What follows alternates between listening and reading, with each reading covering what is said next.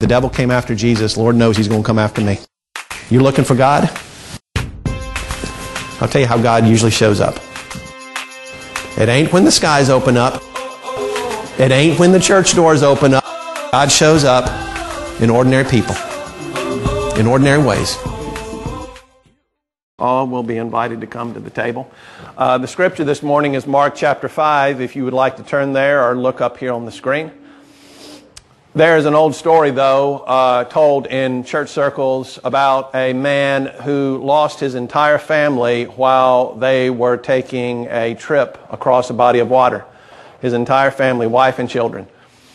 And on the way back, he crossed the spot where they died, and he wrote the words to a song that many of us know, and I would like us to sing right now. It is well with my soul. It is well, it is well, it is well, it is well with my soul. One more time. It is well, it is well, it is well, it is well with my soul. Mark chapter 5, a little backstory. Jesus has already laid down some of his most famous teaching. You remember what they said about Jesus, the teacher? They said, no one has spoken this way. You ever bother to ask yourself why they said that? You said it's because he was God. Nope. Yes, the Son of God, but in him the fullness of God was pleased to dwell. So the reason is because when the Holy Spirit touches a human life, then you cannot help but pay attention. When the Holy Spirit touches a human life, the fact is a human life is in existence because of the creative work of the Holy Spirit, but when the Holy Spirit inspires, you can't help but listen. And it's tough because the devil will do the same thing. The devil will inspire too. And so the main difference is, what does this speech, what do these words inspire me to do? There's your real test. And so they had said, no one spoke the way this man spoke. That's Jesus who had been teaching. And then Jesus who had calmed the storm with but a word. Which is interesting because there are all kinds of words. I would probably give some great money if some people would learn the great gift of being able to read. That's one type of word, the words that you can pick up a book. And the fact is that if you can pick up a book and read it, you are living in a blessed life. Because through most of history, most people could not afford or didn't have books. And didn't even have a Bible in the house. So having a Bible in the house is kind of a big deal. So that's one way you get words, is just by picking up a book and reading. And if you and I knew what actually happens to your brain just when you read, it's brain food.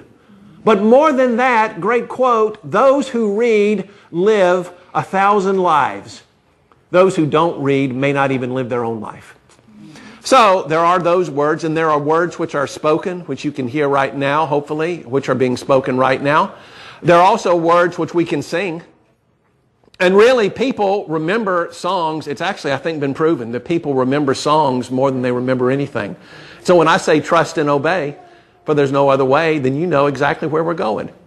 When we walk with the Lord in the light of His Word, what a glory He sheds on our way.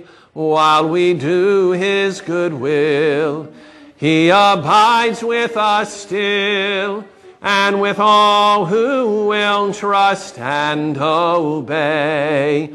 Trust and obey, for there's no other way to be happy in Jesus but to trust and obey. One more time like you mean it.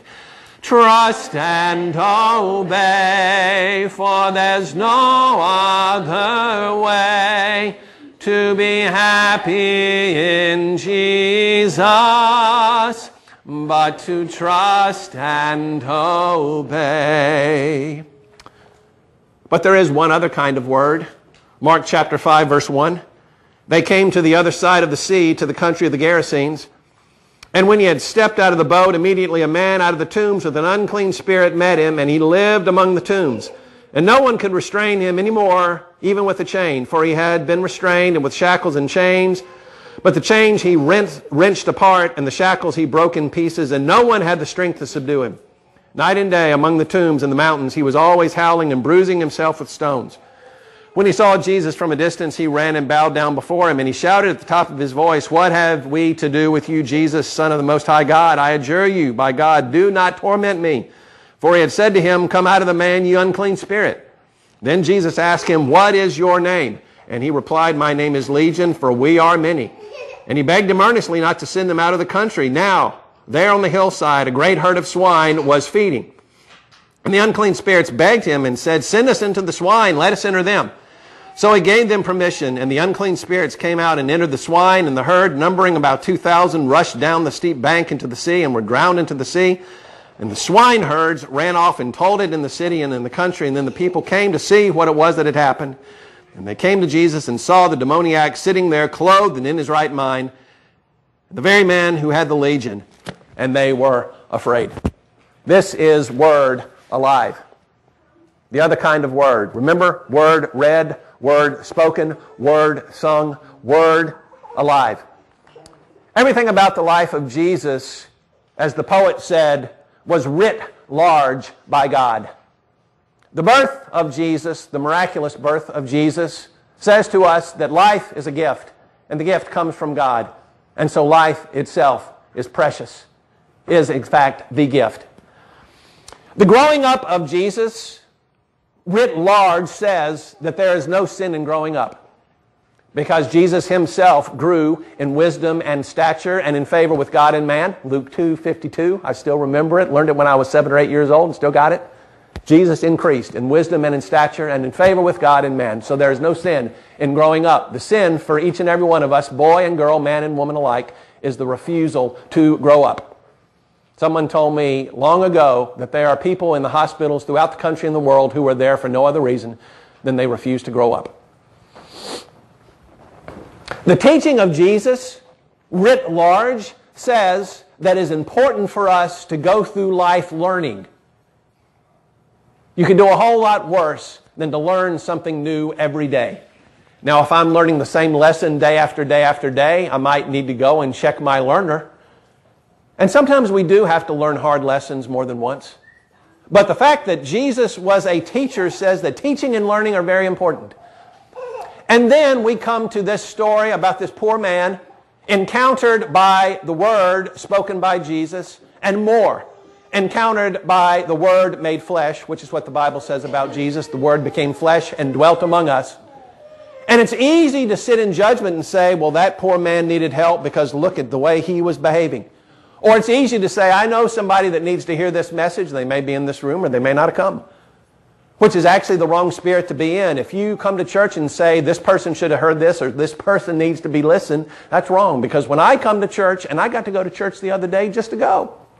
And I wasn't asking, and this is not to make me sound like a holy Joe or anything, but I wasn't asking, well, those folks over there really messed up, so they need to hear what this preacher is saying. No, when I went, you know what I said? Dear God, now here I am. Open my silly ears and close my silly mouth so maybe I can hear something that will help me a little bit. So it's easy to sit or to stand in judgment and say, well, that poor guy needed help. But the fact of the matter is, there is craziness that is perfectly acceptable in our day and age and in our society, and we never call it crazy. And I will give you a perfect example of what I'm talking about.